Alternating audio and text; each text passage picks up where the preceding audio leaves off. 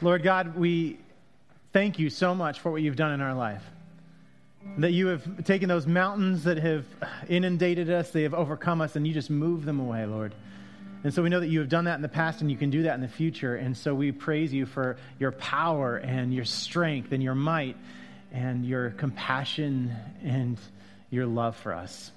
And we pray this in Jesus' holy name. And all God's people said, Amen. Well, good morning. How y'all doing? Pretty good. It's the end of the This Is Love series, and we have this awesome thing that we're doing on Ash Wednesday. Do you guys know about that? We're going to be going, we're going to all come together this Ash Wednesday, which is 3 days from now, depending on whether you're using the Eastern calendar or the Western calendar. I don't know. It's like 3 days from now. And Ash Wednesday is the day when we'll all come together and we will celebrate the beginning of Lent, which is the run-up between now and Easter. It's actually 46 days from Ash Wednesday until Easter. 6 of those days are Sundays, and they're actually days when you're supposed to party and have fun. But the other days, you're supposed to be sad. No. We'll get into that. We'll have a good time. It's a series that we're calling Significant Sacrifice. And it's kind of, this series ends on Ash Wednesday, and the new series begins on Ash Wednesday. And on Ash Wednesday, people will come, and anyone who comes that evening will be invited to put ashes on their forehead with oil, and ashes that are made from the palm branches from the previous year's celebration of Palm Sunday. Recognizing that everybody was cheering Jesus, go Jesus, go Jesus. And then like 5 days later, they were all cheering, what? Crucify him, right? And so we are these messed up human beings. That's what's to remind us. And then the words that will be used when the ashes are put on the forehead are these. They say, from dust you came and to dust you shall return. Or ashes to ashes and dust to dust. You all know it too well. I think that's probably the most known scripture because we know it. And it comes actually from the very beginning of the Bible, from Genesis, when God created Ha-Adam. Adam. Have you ever heard of people say God created Adam and Eve? Well, Adam means earthy one. Actually, it means human. So God created a guy named human, or in Hebrew, it's earthy one. So actually, that is how you can refer to yourself. You are the children of Adam, the earth, from the dust. And actually, Adam and Eve also means living. It means to be full of life. And so Adam and Eve were created, and this first people rebelled against God. They turned away from God, even though God created this incredible home for them, a perfect home that was peaceful and there was no harm. Everything was good until they turned their back on God. And then, I don't know if you have ever had a kid or babysat a kid, or you remember from when you were a kid, the word consequence. Do you know that? Okay, so a lot of times, like my kids will do something, and I will say, don't blame me for this. This is your consequence. It's on you, buddy. And so a lot of people kind of turn to God and be like, oh God, why are you doing this to us? And God is like, okay, look, if you run and jump off of a cliff, guess what happens? You're going to get a boo-boo, okay? All right, I realize I'm not talking to my 2-year-old son anymore. Sorry about that. But you're going to get hurt. And so that's a consequence. That's a logical consequence. And what follows is this. And this is what God says is the consequence of people turning their back on God. It says these words, by the sweat of your face, you shall eat bread. Now, isn't it interesting that bread is like a flour? It is literally from wheat, grows up out of the ground, and then we take that wheat and we turn it back into dust again in order to form bread. Are you following me a little bit? It's kind of cool. Anyway, so, and I'm not sure that this would have been like too much of a consequence for like someone like Oprah, you know?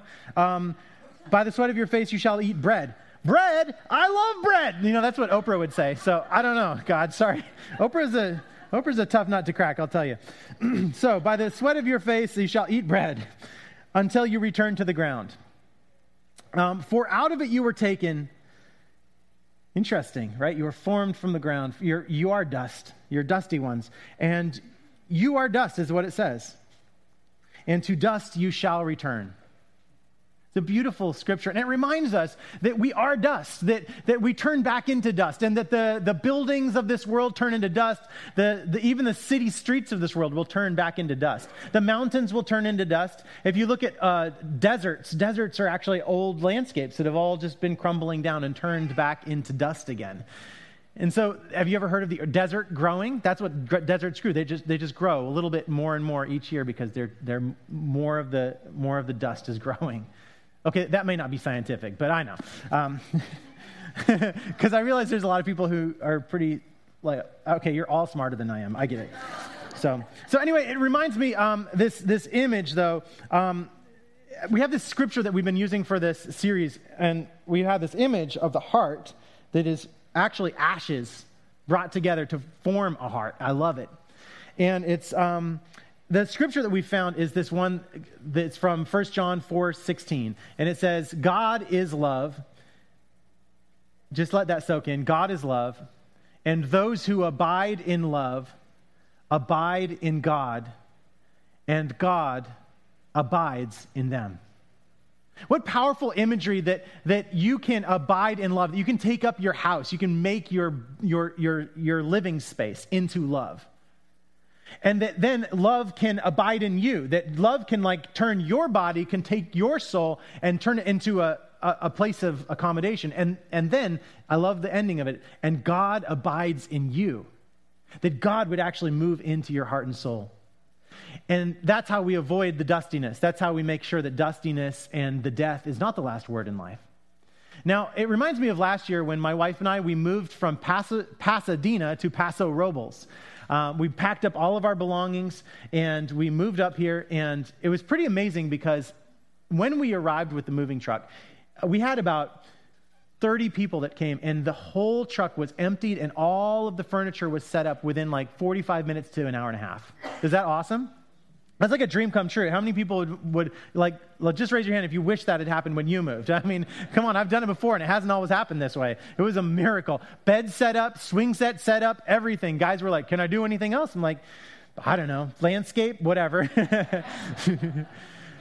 So it was an incredible experience moving in, but it reminds me of moving into that house. Before the movers came, we drove up the weekend before because this was our first house. We were taking this very seriously. The first house that we could call our own, at least 50 years from now when we pay it off. But is our first house. And so we are able to go in, and we did a deep cleaning. And then even after we did our deep cleaning, we hired a cleaner to come in and get rid of all those cobwebs. It was clean to begin with. I don't get it. But we had to have it super clean. And then we moved all the furniture in. And I love that it took all of these people to do it. The whole community of God coming together and making something, like talk about moving mountains, right? That's incredible. And then after the furniture was moved in, we spent days and days setting up shelves and putting picture frames on the walls. I must have spent 3 days just lining up picture frames and moving them around. And for the past year, we've spent painting the walls. Like, we painted the main room, and now I have to get into the bedrooms and then the bathrooms, and you know how it works. And we've even changed the backyard. We've made the whole backyard much prettier. And there's a lot of work, and I don't think this stuff is ever going to finish. I think it'll go on for the rest as long as we're there. But it's cool when you go through our house. There's these little signs that my wife has put up, these little words. And one of them is over the stove, and it's this word that says blessed. It's a little like metal stone. And I'm like, when I see that and I'm cooking, I'm like, yes, I am. You know, it's like overly blessed at that. And so then there's another sign that when you come into our house, it's a big wall sign that my wife was so excited when she ordered it. She said, I got to get this sign. I said, I don't know what you're going to do with a huge sign like that. So it's this one, and it says these words, and I love it. In this family, like a command, like do it. If you want to be in this house, we do second chances. We do grace, we do real, we do prayers, we do mistakes, we do I'm sorries. Is there anyone else who does loud really well? Am I the only family that, oh, you're all good, thank you. It's like, and we do hugs, we do family, and I love how it ends. We do love. We do love. And then there's this other like panel of 3 picture frames on the way in the front door, and this is what they are. They're a song by a group named Sleeping at Last. Are there any Sleeping at Last fans in here? All right, well, you will be tomorrow. So this is the lyrics to one of their songs. We will call this place our home, the dirt in which our roots may grow. Though the storms will push and pull, we will call this place our home. We'll tell our stories on these walls. Every year we'll measure how tall, because you know how you measure the kids' height on the little walls. And just like a work of art, we'll tell our stories on these walls. Let the years we're here be kind, be kind. Let our hearts like doors open wide, open wide. Settle our bones like wood over time, over time. Give us bread, give us salt, give us wine. These words on a rough day are speaking to me, even though they've kind of faded into the landscape. Sometimes I'll look up and I'll be like, oh yeah, in this family, we do second chances. Oh yeah, in this family, we do real. We do loud really well, and we do love. And of course, my wife has put this little picture frame above the piano because she wants me to remember that I still love my dog when I pick up the poop. That's what she wants me to know. She's like, remember, you love this dog. And I say, yes, I do. This is love. But I tried a logo. Okay, we stuck with the ashes. We thought that was probably the best way to form the heart for this series. No one else is as messed up as me. So anyway, it's true. So one of the things that we hear in the scripture today, God is love, and those who abide in love abide in God, and God abides in them, is this image of God taking up residence inside of our hearts and our souls. And I imagine that what God does when God takes residence inside of our hearts and our souls is that God goes in first and he cleans out the cobwebs and does a deep cleaning. And then I loved the thought that the furniture gets moved in, but do you know how God would prefer to move in the furniture? With lots of people's hands and feet, not a long, drawn-out process that's difficult. God would like to have lots of people from the body of Christ to surround you in your life and to bring in different pieces of furniture to help you furnish your home. That's what God wants. And then God actually wants to continue this process by decorating the walls and putting new countertops in the future and putting in new flooring or painting the walls. And then when the wallpaper gets outdated, he wants to go back and do that again. See, God has this open concept. He wants to tear down walls. He has a radical plan for your life. And when I was a kid, I don't know about you, but we always renovated a house right before we sold it. I don't get that. Is that the worst, most cruel thing ever? I remember we were like, we don't have, let's do that kitchen. And we get a dishwasher. Yes. And we're going to move a month later. No. And I think a lot of people in life, they're looking at the housing of their soul and they're thinking, I'm going to delay the big reno costs and the big things of life until the end. And I think that's a pity because I think that God would want us to live in a beautiful, beautiful soul. And so as you think about this scripture, I wanted you to think about how God might be coming into your life and wanting to do some renovations. How God might be wanting to come into your space, and you might be thinking, gosh, my soul, why would God want to live there? God has so many more beautiful places to live. Why would God choose me? The Bible's full of, if you from front to back, there are people in the Bible who say, why did you choose me? Paul says, I can't even believe that God chose me first. Do you ever wonder that? Like there's all these people in the world who don't know anything about Jesus, but God chose you to be the person who knows before they do. That's like jackpot times a million. You got that first. And there's all these other people who haven't heard it yet. They will, but they haven't heard it yet. And you get to know first. Why did God choose you? I can't answer that. But there's this beautiful thing that God does, and God wants to inhabit your body, inhabit your soul, and inhabit your mind. And in that moment, when that happens, God doesn't leave. God doesn't pack up and leave when things get rough. God doesn't pack up and leave when there's a storm or when things go downhill in your life. God sticks around. God is going to do the hard work that needs to be done. And a lot of people want that renovation to take place in 1 minute, like extreme whatever makeover, on TV or fixer upper. That's not really how life works. It takes years. And it's an ongoing process. The idea is to just submit and say, God, I want you to do this in my life. Now, yesterday, I went to a meeting on a Saturday, and I got up for this meeting at 5 o'clock in the morning. This is a little sarcastic, by the way. And I went to Oxnard. I was so excited. No, I wasn't. To go to a meeting in Oxnard on a Saturday. And my wife was like, oh, well, since you're going to a meeting in Oxnard, I'm going to make your life miserable and take the kids to the San Diego Zoo. Thanks a lot. So she went and had fun. She's sending these pictures from the San Diego Zoo, selfies, like, all right, whatever. And they had a wonderful time. But, it was it was hard because they were gone and I was a bachelor and I don't wash the dishes or anything. My house starts to get dirty. She's on podcast. I'll clean it up, honey, before you get home, I promise. She's watching online, so I just don't want her to have a panic attack. So I get up at 5 o'clock in the morning and I think, I don't really have to go. I mean, there's a lot of sickness going around and I'm not sick. But I thought about telling, a little bit of a fib and saying, you know what? I'd rather stay and do a lot of other work that I could do and not go to this meeting of these 20 churches and these 20 pastors, yada, yada.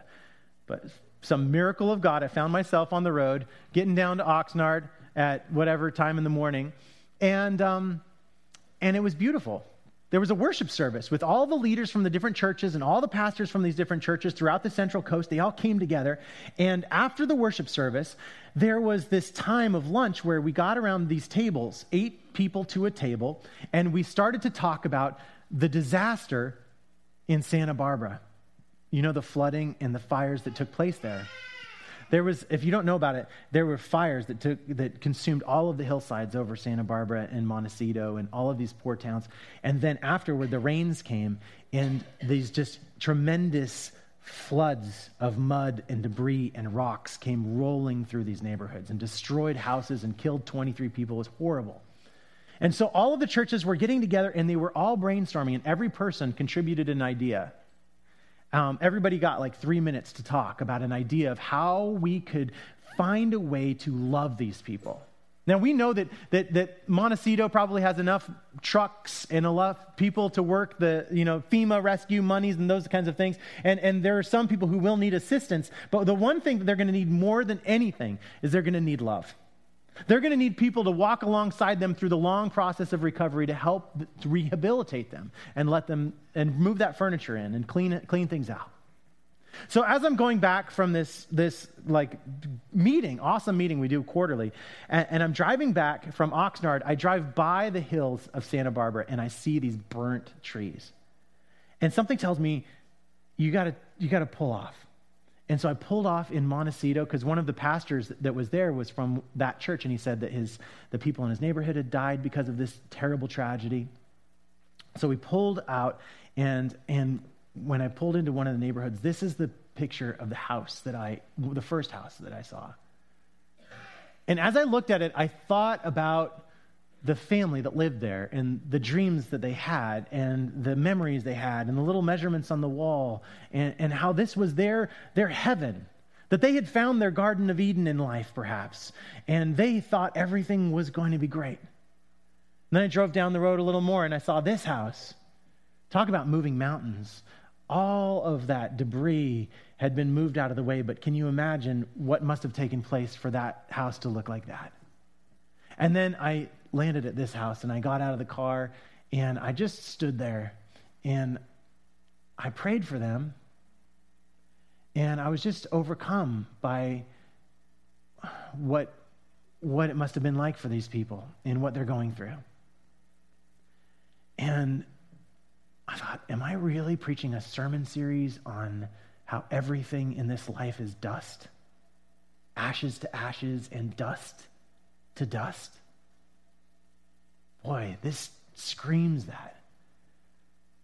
And there's the reminder for us that comes from Scripture. God is love, and those who abide in love abide in God, and God abides in them.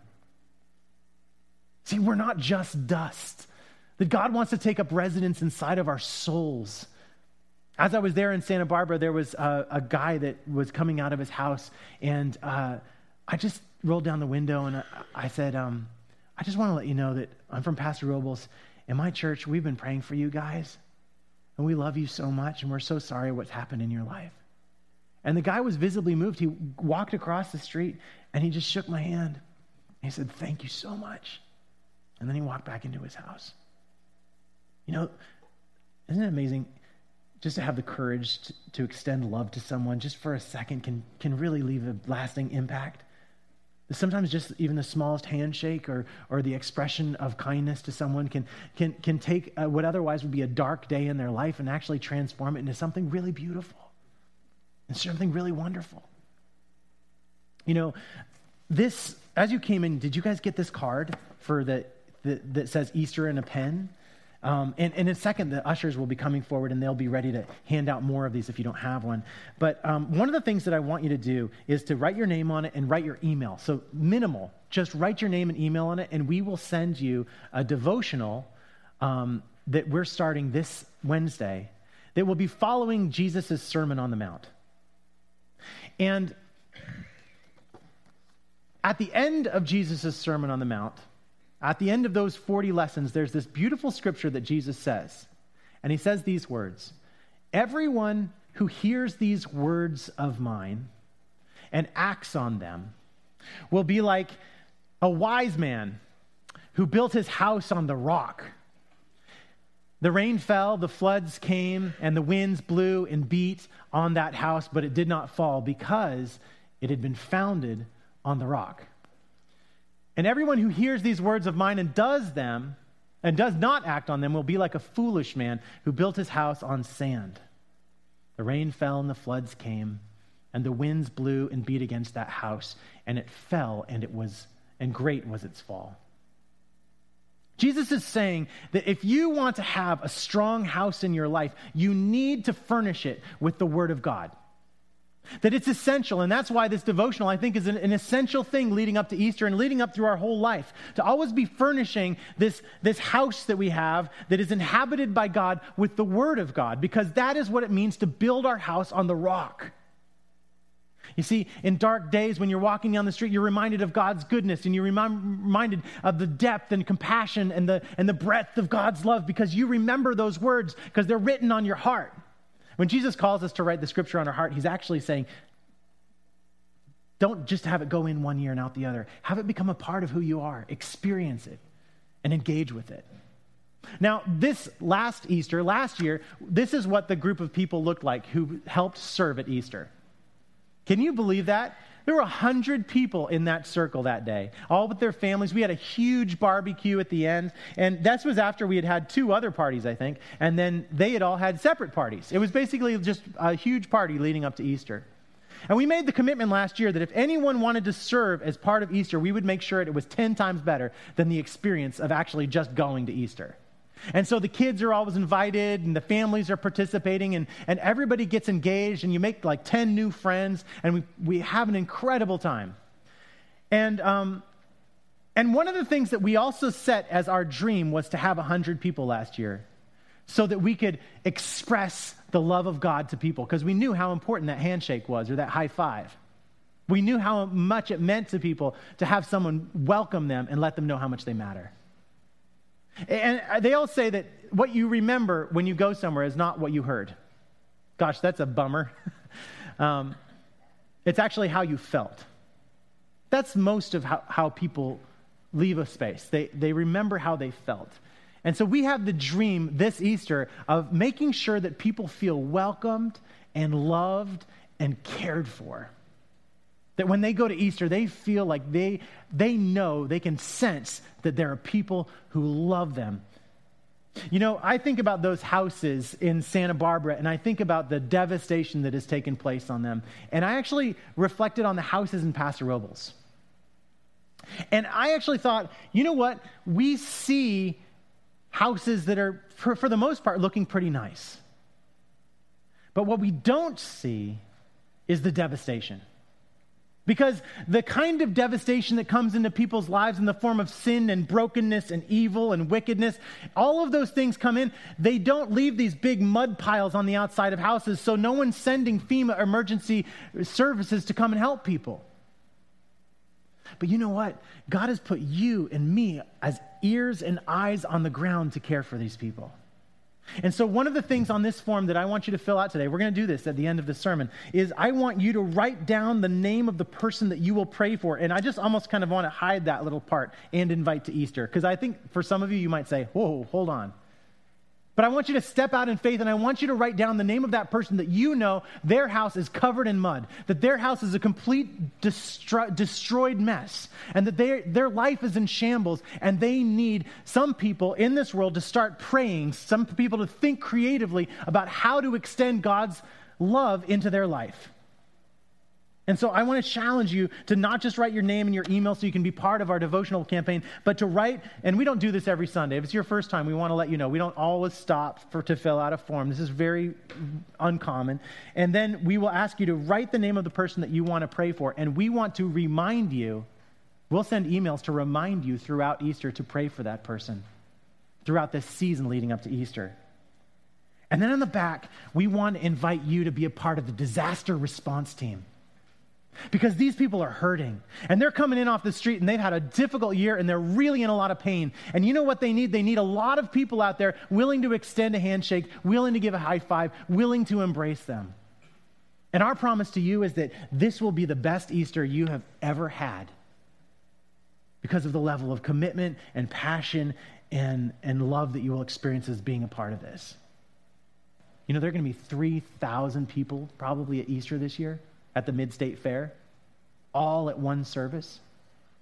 And for all of those people to experience and feel loved, we will need to be boots on the ground. That we're going to need to be there. We can't just take the day off, because this is the day when these people need it the most. And I just love every Easter the people take the flowers and they put them on the cross. And to be there just supporting them, praying for them, walking alongside them. It will matter. Because you know what? It's that moment when things in the world, for people who only lived a dusty existence, all they know is dust. All they know is ashes to ashes. But we know more than that, don't we? We know more than ashes. We know more than dust. We know love. And we know that God is love, and that those who abide in love abide in God, and that God abides in them. And that's the dream. And so after we pray, I'll give you about a minute, and it's going to be kind of nice in here. We don't have a lot of quiet time in worship, do we? But you can talk. Don't feel like you have to hold your breath. But we'd like you to fill it out. Is there anyone who doesn't have a form that would like one? There's one over here. Anybody else? And then bring a pen to that person. And then let's pray. Lord Jesus, we thank you so much. We know that this gift of love came at a cost to you. That you laid down your life so that we could be full of life. So that we could have these broken, torn down wreckage of homes, of our souls, transformed and rehabilitated so that the world could see how much you love us. And Lord, we just pray that you would work on our hearts and bind us together with love. And we thank you for bringing our churches together, and that we are not the kind to step down when we see the wreckage of the world around us, but we are the ones to shine, and we are the ones to hit the streets and just love people and care for them and use all of our creative brain power and our soul power and our heart power to impact this world for you, so that people know that you are love, God, and that you want to be with them forever. And we pray this in Jesus' holy name. And all God's people said, amen.